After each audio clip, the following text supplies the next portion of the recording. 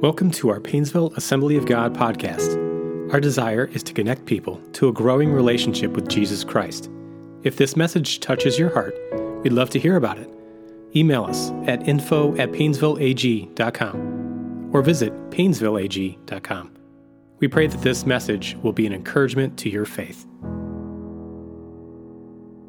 Well, last week we began a new series that we're calling Dinner with Jesus.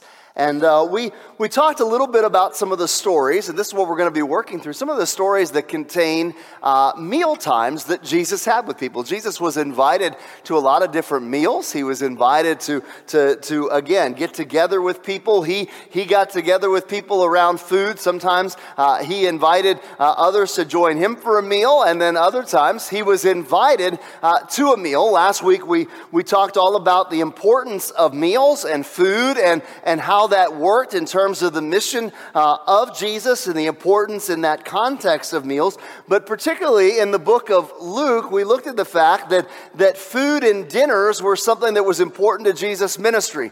Luke points out that Jesus was either going to a meal, at a meal, or coming from a meal. Additionally, we asked this question last week that was kind of sparked some interest. The Bible says the Son of Man, using that title from Jesus from Daniel, the Son of Man came, and we said, what does Scripture say? The Son of Man came. How did he come? The Son of Man came. How would you finish that sentence? And we pointed out that there are three areas in Scripture where it uses the Son of Man came and follows it up. So Mark 10:45, for even the Son of Man did not come to be served, but to serve and to give his life as a ransom for many. So the Son of Man came to serve and give his life. And then in Luke 19:10, another meal that Jesus had with a guy by the name of Zacchaeus, following that, it says, for the Son of Man came to seek and to save the lost. The Son of Man came to seek and save the lost. And then we highlighted a third one that's kind of out of the box, but Luke 7:34, the Son of Man came eating and drinking. And you say he's a glutton and a drunkard and a friend of tax collectors and sinners. The Son of Man came eating and drinking. And we highlighted that the first two statements, the first two verses of the Son of Man came highlight why he came. What's the purpose? They're statements of purpose. Why did Jesus come?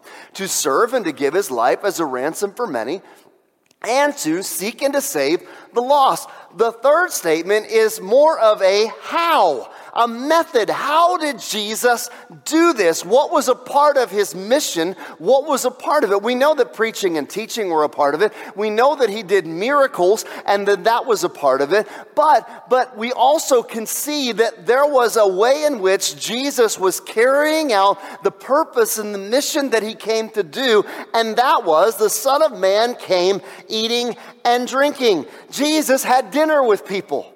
Jesus had meals with people. They were part of his strategy of being able to connect with people. And as we're going to see here, oftentimes around the times where he was interacting and having a meal with people, it would lead to a conversation about kingdom things. Conversation. How many of you find that sometimes meals are what opens up conversation?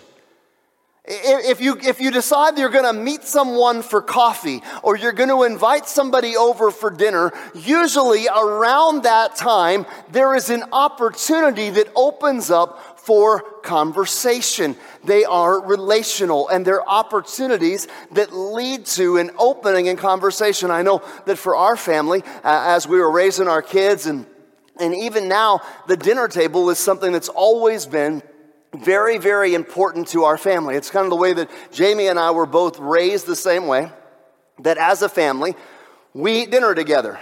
As a family, we have a meal together, and sometimes that means we adjust our time due to practice schedules or different things, activities that the kids had or meetings that I've had or different things that we've had. We've had to adjust those times and move things around. Sometimes eating with some of you folks at 4 p.m. for dinner, sometimes you're like, oh, that's really early, and sometimes pushing it back and eating later, because we found that with our kids, one of the things that was really helpful that opened up conversation conversations with them about their lives and even would lead into opportunities to have biblical and spiritual conversations happened at the dinner table. So in our house, it wasn't we're going to have a meal and everybody's going to come and get it at different times and go off into their rooms or sit in front of a screen while they're eating. For us, it was sitting around the table and opening up conversation. The dinner part was a way in which Jesus would oftentimes engage with people that would lead to a spiritual conversation and oftentimes lead to either a transformation or a challenge in somebody's life. So today we're going to look at another story in the book of Luke. We're going to look at Luke chapter 7. And so again, I have the PowerPoint this week. Last week I didn't. The PowerPoint this week in the app notes. But I would still encourage you to open up your copy of God's Word and read along with us. So we're going to be in Luke chapter 7. And again, before we begin, have you ever been invited to a dinner? Anybody ever been invited to a dinner? I think sometimes we've been invited to dinner, friends or family, we've been invited over, but how many have ever been invited to a wedding? Yeah, the wedding, the reception, right? Usually around food, a celebration and a time around food, or maybe a bridal shower or a baby shower or something like that, or invited to a party. They were common. Dinner parties were common. In our story today, Jesus receives an invitation to dinner. Luke chapter 7 and verse 36. Says this, one of the Pharisees asked him to eat with him. And he went into the Pharisee's house and reclined at the table. So what we see is Jesus receives an invitation from a Pharisee to come to dinner, and Jesus accepts the invitation to dinner. Now you may be asking, what's so significant about this? Well, I just want to point out that Jesus oftentimes accepted invitations to dinner from people of all walks of life. Last week, our story included where Jesus had invited a tax collector by the name of Levi, also known as Matthew, to be one of his disciples, to follow him. And that resulted in an invitation, a dinner invitation by Levi to all of his tax collector and Luke says other friends, but we pointed out that the religious leaders said the sinner friends, and they went back to Matthew's house, Levi's house, and there was Jesus invited to be a part of this dinner, and he's eating and drinking with these people that are considered unclean, and what that meant in terms of befriending them. But today, what we see is Jesus now accepts a dinner invitation from the other side of the religious social spectrum, and that is a Pharisee. A Pharisee. In fact, no less than 4 times in the first 3 verses of this passage that we're looking at today, you will see the title of the person who invited him as a Pharisee. So Luke really wants us to understand, when you're reading God's Word and you see something that many times, Luke wants us to understand that this was the invitation of a Pharisee. Now, who were the Pharisees? They were religious leaders. And they prided themselves on following the law of Moses right down to the very letter of the law.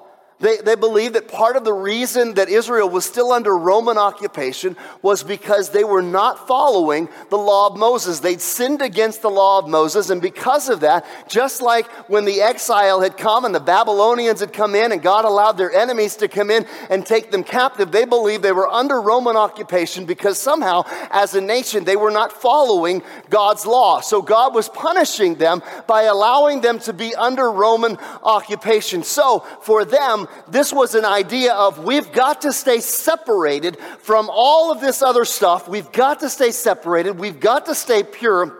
We cannot be unclean. Now that's going to be important in our story today. That's going to be really important today.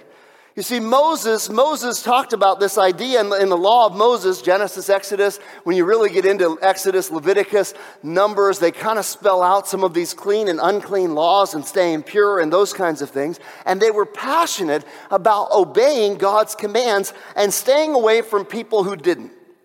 Their passion was purity and separation. In this story, it gets interesting, because this dinner party at the Pharisee's house that Jesus was invited to suddenly got interrupted by an uninvited guest. And so I titled this message, The Party Crasher. The Party Crasher. So let's continue to follow the story in verse 37, Luke 7:37. We'll read 37 and 38. And behold, a woman of the city who was a sinner, all right, so we have a description given, a sinner, when she learned that he was reclining at the table in the Pharisee's house, brought an alabaster flask of ointment, and standing behind him at his feet, weeping, she began to wet his feet with her tears, and wiped them with the hair of her head, and kissed his feet, and anointed them with ointment. Now, you might say, what is going on here? To really fully grasp this passage, we have to have a little bit of historical context, of what's happening here. Now, homes today were very different than the ones that we live in. Today, our homes, you might have your home, it's back off of the street. And in some cases, there's a curb and you have your driveway, but for where your front door is, you have in front of your front door, you have the lawn, and then sometimes, depending on the neighborhood you live in, you might have a sidewalk, and then a little bit more lawn, and then the street. And that's kind of how our homes are set up. You might even have a front porch before you get to your front door that then opens up into the rest of your home, whether an entryway or a living room or a dining room or dining area or kitchen or something like that. But in Jesus' day, homes were particularly large homes were more like this. And we have a picture that we'll put up on the screen. And the order of this was the door, and the door was right on the street. Now, if you've ever traveled to another country or something like that, I know when we went to Honduras and places like this, oftentimes we would see setups where it would be similar, that there would be this wall and there would be this door literally right off of the street. And then as you go through the door, you're into what is a courtyard area. And that courtyard area is extremely important because off of that are various rooms and areas that then lead back into the house or lead into the courtyard area. So you can see you come right in that door, you go right into this more general courtyard area. Then in the back you can see a place where there is a table, oftentimes there when they would have meals, a dining area that would be right off of this courtyard area.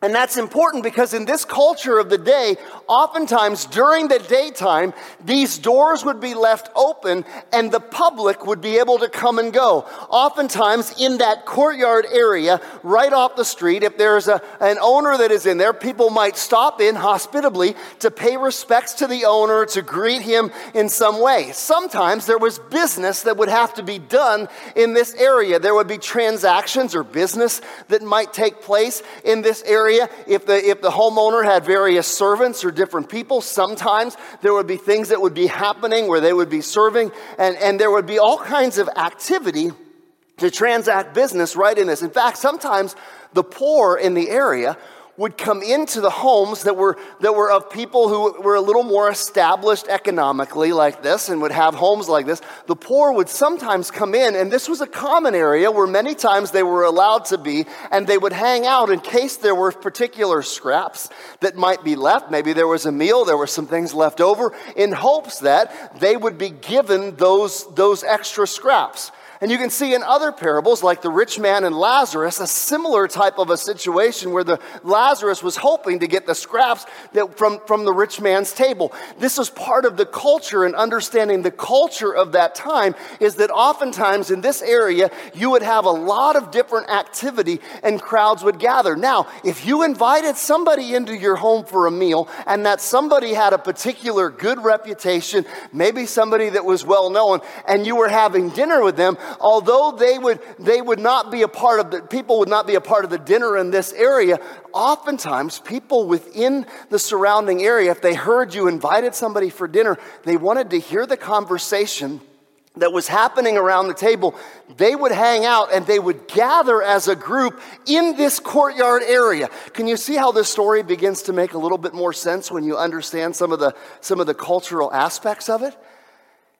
They would hang out in this particular area because they'd want to hear the conversation. And sometimes they'd even participate in the conversation, and they would just interject.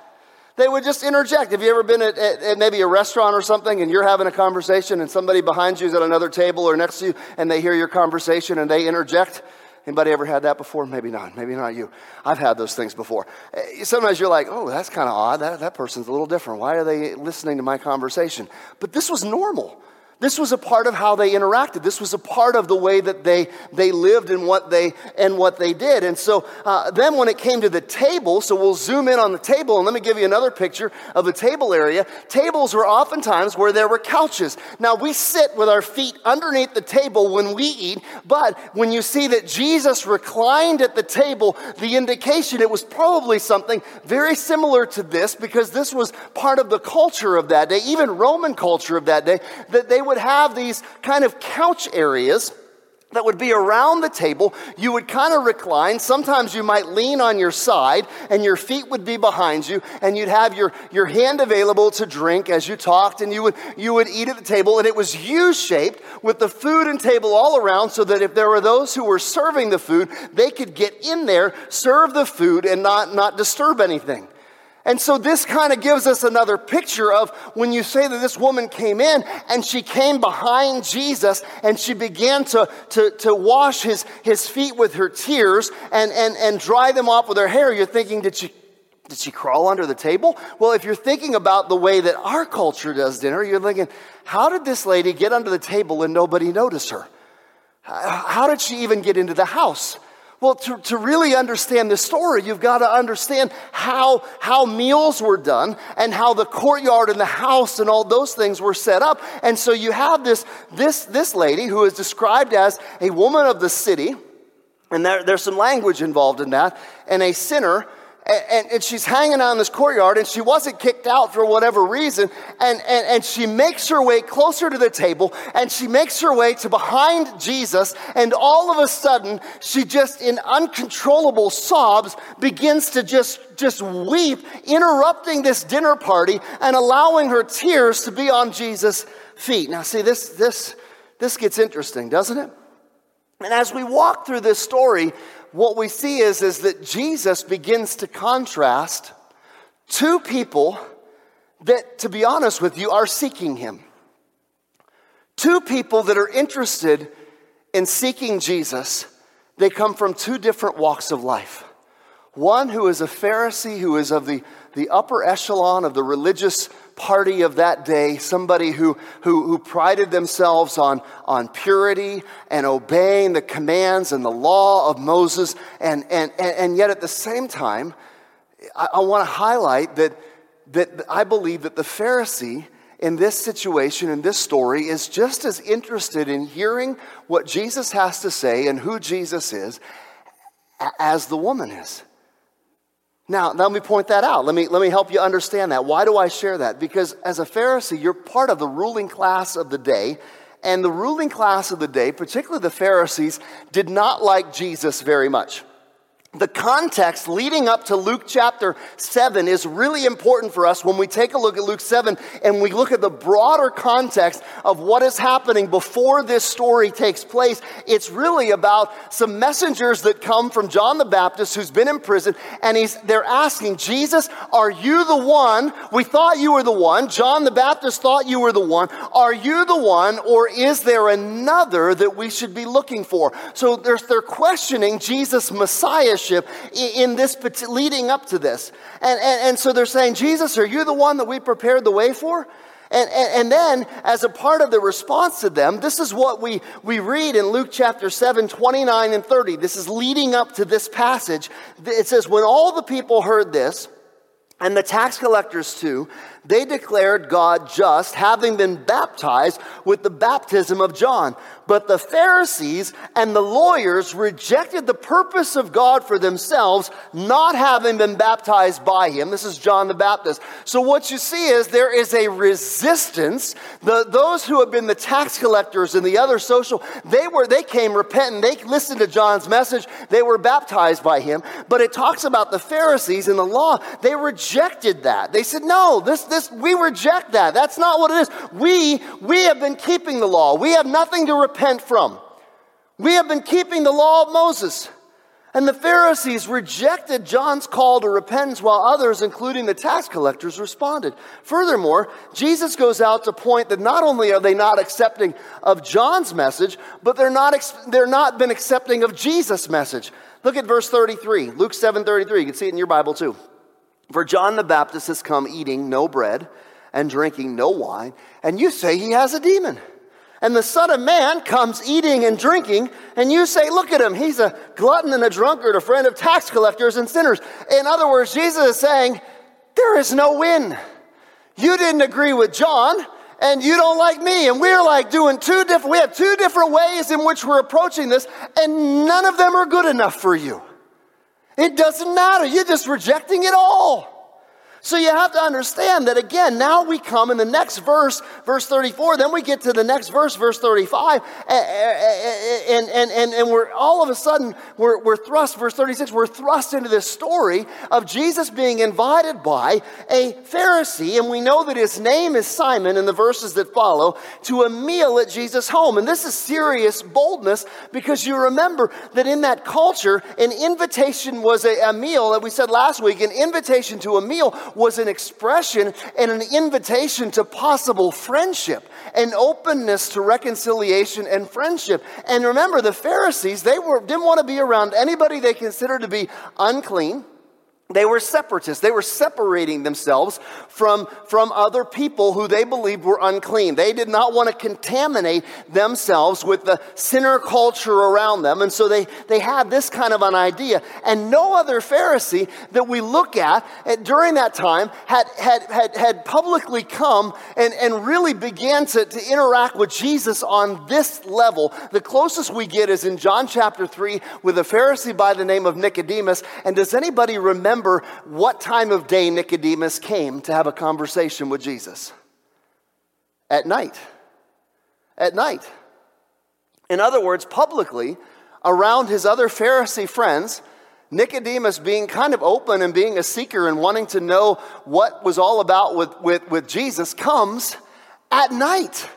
But now, this story, you have a Pharisee who we find out his name is Simon that is so bold in his wanting to know who Jesus is that during the day he opens up his home and he has a meal with Jesus, and you got people in the courtyard, including this woman who is described as a woman of the city and a sinner who's in that courtyard who hasn't been booted out, and you have this very public, open setting where a Pharisee actually invites Jesus to a meal and is having dinner with him publicly. That's why I believe that Simon is also seeking to know whether Jesus truly is the Messiah or not.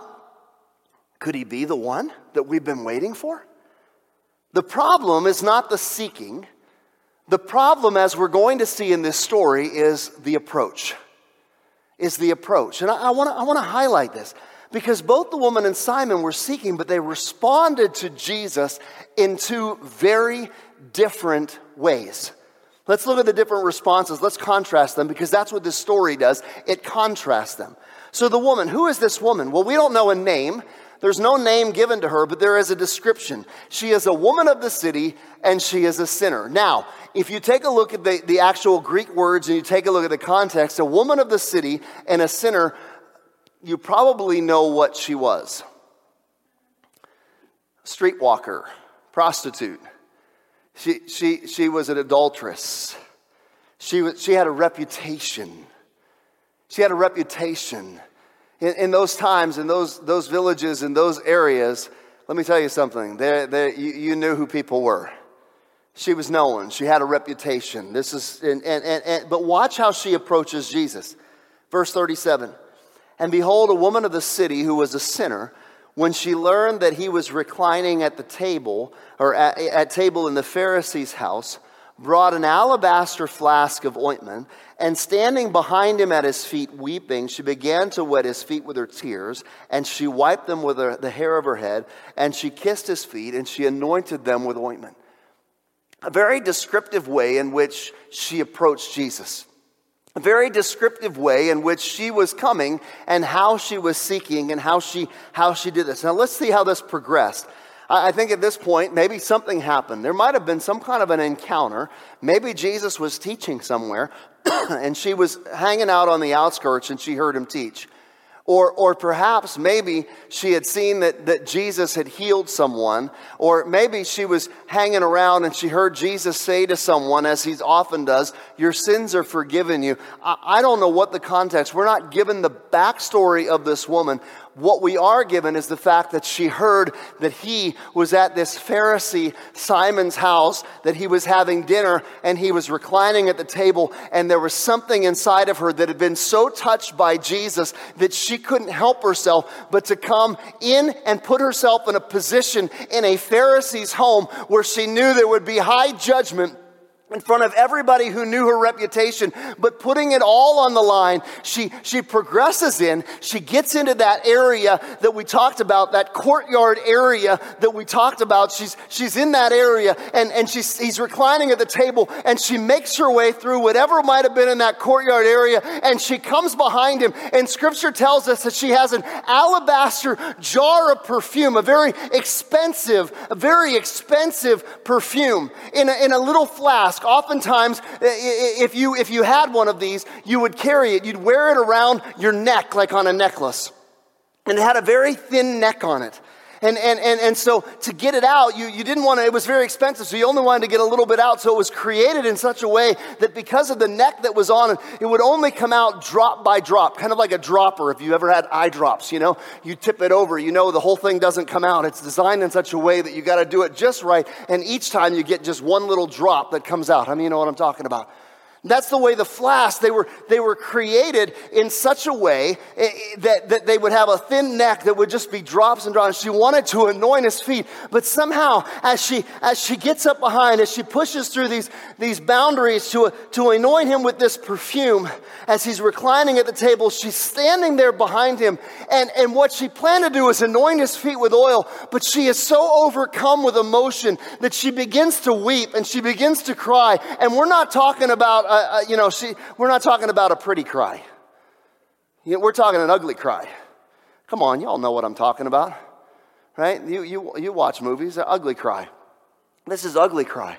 This is uncontrollable sobbing cry. This is interrupt the dinner party cry. This is sobbing so much that the amount of tears that she is crying is enough that are literally there to wet Jesus' feet, that she feels like she's got to dry them off, but she doesn't have a towel. And so she does something even more in that culture that you didn't do. She lets down her hair in public. In that culture, women had hair, their heads were covered. They were covered. You had covered hair. You didn't let down your hair. When you let down your hair, you did that in private when you got home at night and you were in the privacy of your family. You did that when you were in the privacy of your bedroom with your husband. In that culture, that's the only time that, in fact, there were many men who got married in that culture that never saw their fiance's hair until it was the night of their wedding, on that wedding night when she would let down her hair. Understand what I'm talking about here, folks. This was a covered culture. So for her, in a public place, not only to press back and not only to interrupt this party behind Jesus, sobbing and weeping, she lets down her hair. She goes full no shame. She's just all in. I don't care what people think. There has been something about this man that has so touched me that I came here and I wanted to express my appreciation to him in the only way that I knew how, which was to anoint his feet with oil. But I'm so overcome with emotion that, you know what? It doesn't matter anymore. It doesn't matter anymore. It doesn't matter anymore because I've been changed. I've been transformed. There's something about this guy, Jesus, and I'm so overcome. I can't help myself but to do the only thing that I know how to do, and I begin to weep, and I let down my hair, and I begin to wash his feet with my hair, and then I'm anointing with this alabaster jar of perfume, and the aroma is filling the air. Come on, somebody. Come on. That's what's happening here. What does Luke want us to see? That the approach that this woman takes is deeply personal. This is a whole life approach. This is not just a head, this is a heart. This is my emotions. This is everything. I'm approaching Jesus, and I'm approaching him with everything. This is deeply, deeply personal. This is personal. Not only is it personal, it's costly. The alabaster jar of perfume, again, was costly. It was expensive. And as I said, worn around the neck. And oftentimes, if she's a woman of the city, okay? She's a sinner. When she's wearing it around, she doesn't have the lid on it because it's emanating that fragrance that says to men, I'm attractive, I'm available. You see what I'm saying? And this is her livelihood. This is where she's held on to her power, her ability to influence, control, the way in which she's been economically taken care of by herself in this way. And for a prostitute, this was costly. It was expensive perfume. It was her secret power. And to pour it on the feet of Jesus meant that to really pour it out, she had to break off the top of it. And if you break off the top of it and you pour it out, guess what? It is no longer useful to you. You have emptied everything. You have given everything. You have poured it out. That's her response. Her response to Jesus is deeply personal, and it involves her whole self, and she is all in surrender, all out surrender to Jesus. Now, what was Simon's response? What was his approach? He had invited Jesus to this very public dinner. He'd already shown that kind of courage and bravery that we don't see in anyone else during the day by a Pharisee of that class to invite Jesus to a very public dinner. But what was his response to Jesus? Well, look at verse 39. Now, when the Pharisee who had invited him saw this, he said to himself, if this man were a prophet, he would have known who or what sort of woman this is who is touching him, for she is a sinner. So what we have here is when this woman comes in and she begins to weep and she begins to do this, Simon is reasoning within himself. He's not talking outwardly to Jesus. He's reasoning within himself. Okay, all right, intellectually here, I know what's happening here. I got it now. I invited Jesus because I was curious. Is this guy a prophet? Is this guy the Messiah? Is this guy who he says he is? And I've got my answer now, because if he knew what kind of woman, what sort of woman, she's unclean. If he knew that this unclean woman was touching him, he would never, if he was a true prophet, he'd never let her touch him, because that would just be, you don't do that. She's going to transfer her uncleanness onto you. And if you're unclean, you can't be a true prophet if you're unclean. No way. He would know. And if he was truly a prophet, he would have that kind of discernment. And he doesn't seem to have that kind of discernment to know what's going on here. So either he's not a prophet or a true prophet because he doesn't have the kind of discernment you need to be a prophet. Or two, even if he has a discernment, by letting her touch him, he's unclean. And so there is no way, reason-wise, this guy can be a true prophet. He's disqualified. How's Simon seeking Jesus? He's seeking Jesus intellectually. He wants a discussion. And while we need to approach Jesus with our mind, so don't hear what I'm not saying. While we need to approach Jesus with our mind, we cannot let that be where our seeking ends. Because Scripture says your ways are higher than my ways. Right? There are things I don't understand. How many of you who've known Jesus a long time can honestly say there are times when there are things you just don't understand about Jesus? Right? Right? There are things we don't understand because there's an element that is called faith that goes beyond intellect, that can't be reasoned, that we can't figure it out, that doesn't oftentimes fit the box that we try to create, that we try to put Jesus into. And I think that sometimes we have those things. And I think that one of the big differences that we see between how the woman approaches Jesus and how Simon approaches Jesus is this. How the woman approaches Jesus is very personal. She's touching him. She's weeping. She's opening herself up to him. She's allowing she's allowing the presence of Jesus to touch her in a way in which she opens up and becomes deeply personal in her response to him. Wow, Simon, his response is very impersonal. It's very intellectual. He wants to reason it all out. And can I point out that sometimes religion can be impersonal. Sometimes our approach to Jesus can be impersonal. We can reason it out. Well, I've got to go to church and I've got to read my Bible and I've got to do this. And we can get into so much of the things that we have to do that we never push past that. We do the religious things, but we never allow ourselves to move past the things that we do into the very personal relationship side of faith that Jesus invites us into, where we begin to move past mere intellect and we allow ourselves to move in very personal, in this personal way that is truly where a lot of the transformation in our lives and in our hearts, where the healing that we need, where the things that we truly need, where we really need Jesus to meet us, happens not in the impersonal, simply the intellect and the reason part or the religion part, but it's the relationship part where we truly open up and we allow ourselves to engage with Jesus personally. There's some good stuff here, folks. Simon thought he was reasoning correctly, right? He thought he knew what Jesus was perceiving about the situation. However, Jesus flips the script on him and says, I have perception. I'm a true prophet. I have perception. Let me tell you my perception. Let me tell you my perception. Here's two different understandings of Jesus. Verse 40, and Jesus answering said to him, Simon, I have something to say to you. And he answered, say it, teacher. A certain money lender had two debtors. He's telling a little parable. One owed 500 denarii and the other 50. And when they could not pay, he canceled the debt of both. But which of them will love him more? And Simon answered, the one, I suppose. I love that.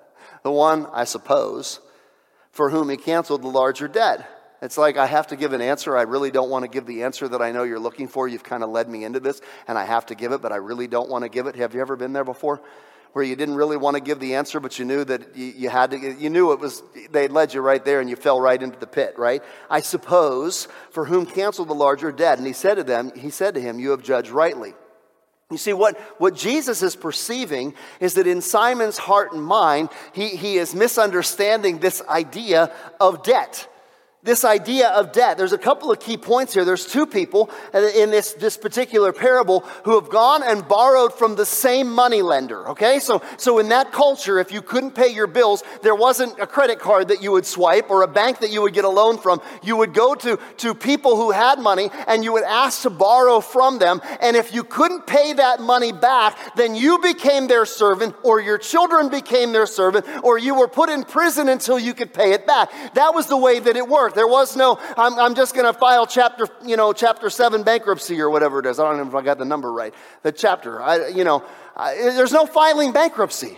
And so Jesus is using a parable and he's saying, listen, there are two people. They went to the same money lender and they both borrowed. And that money lender, man, he must not have had, very good perception, because both of them were unable to pay him back. I mean, that's just not good business there. And you have to understand that a denarii was the equivalent of a day's wage for an average just migrant worker, blue collar worker of that time. Somebody who'd go out and work in the fields or help, shovel the dung out of the pen or whatever it was in that way. You're not talking about somebody with an upper level job. A denarii was a day's pay for somebody that would just do average kind of daily migrant worker, not a lawyer or a politician or somebody that would just average daily wage.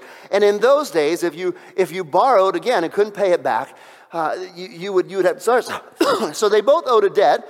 And while the amount matters, really the reality is that the debt that they had couldn't be paid. That's what's critical in this parable to understand. And the point that Jesus is trying to make is that both Simon and the woman had debt that they couldn't pay. They both had a debt that they couldn't pay. Yes, she was a woman of the city. Yes, she was a sinner and a prostitute. Yes, she probably was the one equal to the larger amount, the 500 denarii. She was the one that he's talking about. Nevertheless, Simon is not without debt. Simon is not without a debt. He has a debt. And God is the gracious lender. He is the gracious money lender in this story. But in order for, and this is the key, in order for the money lender to forgive the debt, it wasn't that the debt was just, that was it. The money lender is the one who absorbed the cost associated with the debt. He absorbed the cost. And God is the one who absorbs the cost. The essence of forgiveness is about absorbing loss. There's still a cost, but rather than the one who owes the debt, making that person pay, I'll make them pay. Okay, yeah, we'll just leave that there. Rather than making them absorb the cost, them pay, that's what the moneylender could have done. You've got to pay it back. You've got to work for me. You've got to absorb the cost. Instead, the moneylender absorbed the cost. That's what God does for us. That's what Jesus has done for us. He absorbs the cost of our debt. And obviously in the story, both have debt. Simon has 50. The woman has 500. The difference is that the woman understood that she needed a Savior. She understood that she had a debt that she could not pay. She understood that there was a gracious Savior by the name of Jesus who would go around and say to people, your sins are forgiven you. And there was something that so touched her heart that she began to very personally interact with Jesus based on that understanding that she had a debt that she could not pay, and that he was someone who would pay that debt and absorb the cost for her, and she was overcome with that emotion. While Simon wasn't so convinced. He approached God's law. I've done my best. I'm a good person. Compared to that woman, I'm a very good person. I stayed away. I've been diligent to obey the laws and the commands of Moses. I'm a religious person. I'm okay. I don't have that much debt. And his very impersonal response to Jesus in this story, Jesus is pointing out, is indicative of what was in his heart. I am intellectually and impersonally, I feel like I am being moral, and that's okay. That's good enough. But the problem with impersonal religion or an impersonal approach to Jesus is that unless we realize that we are in debt and in need of a Savior, we will never truly experience the peace and the forgiveness that we need. Obviously, there was something inside of him that was still unsettled for him to go through the all of whatever it was to invite Jesus to his house for dinner in the middle of the day. And Jesus uses this parable to make a point that when they could not pay, he canceled the debt of both. Now, which of them will love him more? And Simon says, the one, I suppose, who's canceled the larger debt. And he said to him, you've judged rightly. So what do we learn from this? Little forgiveness, little love. Big forgiveness, big love. Simon reluctantly answers correctly by equating the understanding of big or little debt to the response of love. However, from here, Jesus does a direct contrast of Simon and the woman. And this is verse 44. Then turning toward the woman, he said to Simon, do you see this woman? I entered your house. You gave me no water for my feet, but she has wet my feet with her tears and wiped them with her hair. You gave me no kiss, but from the time I came in, she has not ceased to kiss my feet. You did not anoint my head with oil, but she has anointed my feet with ointment. Therefore I tell you, her sins, so he's equating it back to the parable, which are many are forgiven, for she loved much. For he who is forgiven little loves little, and he said to her, your sins are forgiven.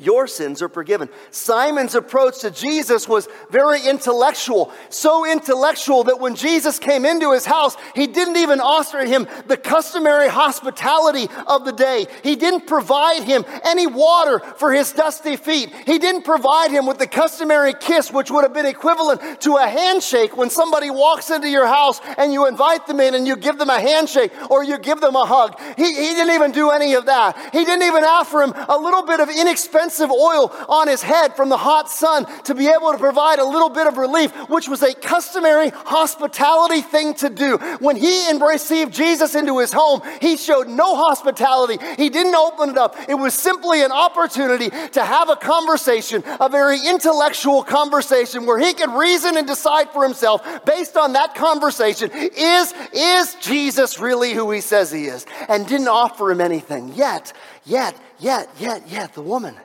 her response is deeply personal, not impersonal, but deeply personal. And her response is extravagant love. And she opened up her heart. Somewhere along the line, she opens herself up to the love and the grace of Jesus. And she walks away from him forgiven. What did Simon receive? Because Simon's approach to Jesus was intellectual and impersonal and religious, he received a seminar.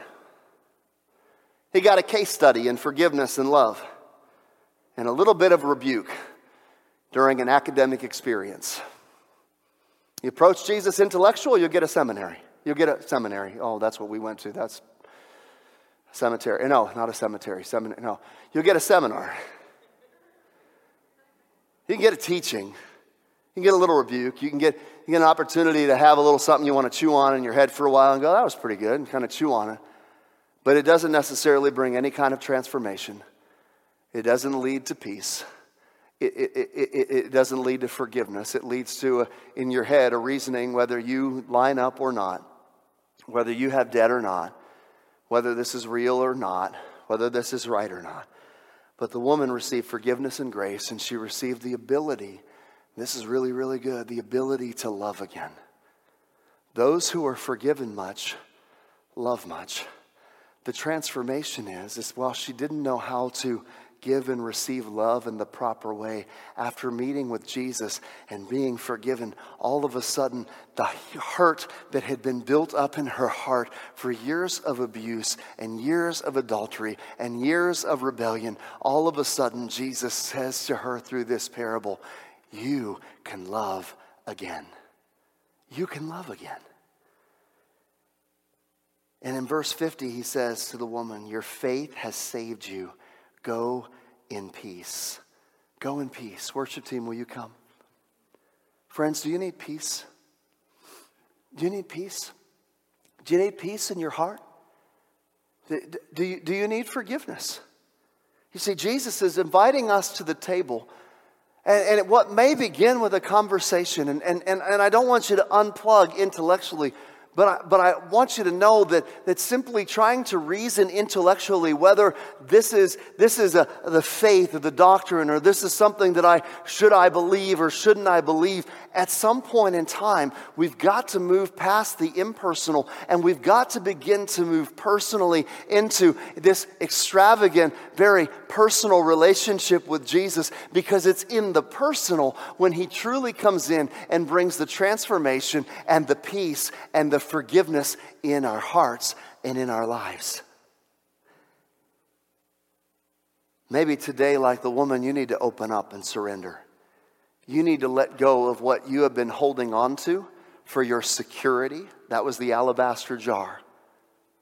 The power that she held over men and the ability to be able to draw them in. That was her secret power. But she was willing to break that open and surrender that and pour that out and say, Jesus, you're more. Jesus, you're more. Jesus, you can meet my need more. She was willing to let her hair down and say, I don't care about the ridicule. I have been touched that I need to move into this very personal relationship with Jesus. I lay it at your feet. I bring it to your feet. I acknowledge I have a debt of sin I cannot pay. I cannot pay. I cannot possibly absorb this debt of sin. Oh, but I come to you, Jesus, and I lay it at your feet, and I surrender to you. Come and change my heart. Come and heal my wounded soul. Come and bring peace to my heart. Maybe today that's what you need. You need to acknowledge your debt of sin. You need to truly let go and begin to engage with Jesus. Engage with Jesus. Move past simply trying to figure out and reason and move into something very personal. And that begins when we're willing to surrender. So I'm going to ask you to bow your heads this morning. And I just want to ask this question and invite you. Maybe today you just say, I've got a debt of sin that I need forgiveness for.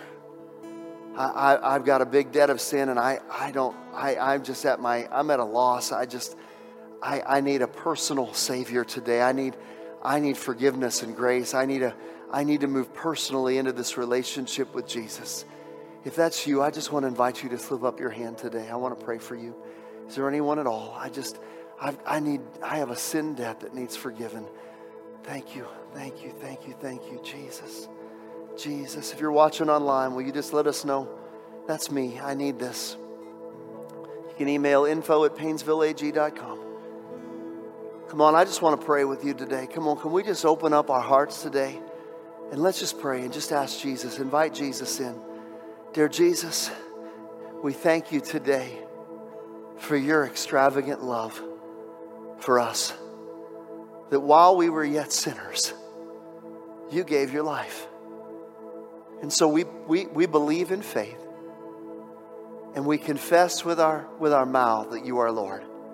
We believe in our heart that you raised Christ from the dead, that you've offered us grace and forgiveness. And today we just put our hope and our faith in you. We ask you for your forgiveness and your grace. We extravagantly come and say, Jesus, I surrender to you. Come into my life and transform me. We invite you in and we thank you. In Jesus' name. Thank you for listening to today's podcast. We pray that you're encouraged by this message. For more information about Painesville Assembly of God, visit painesvilleag.com.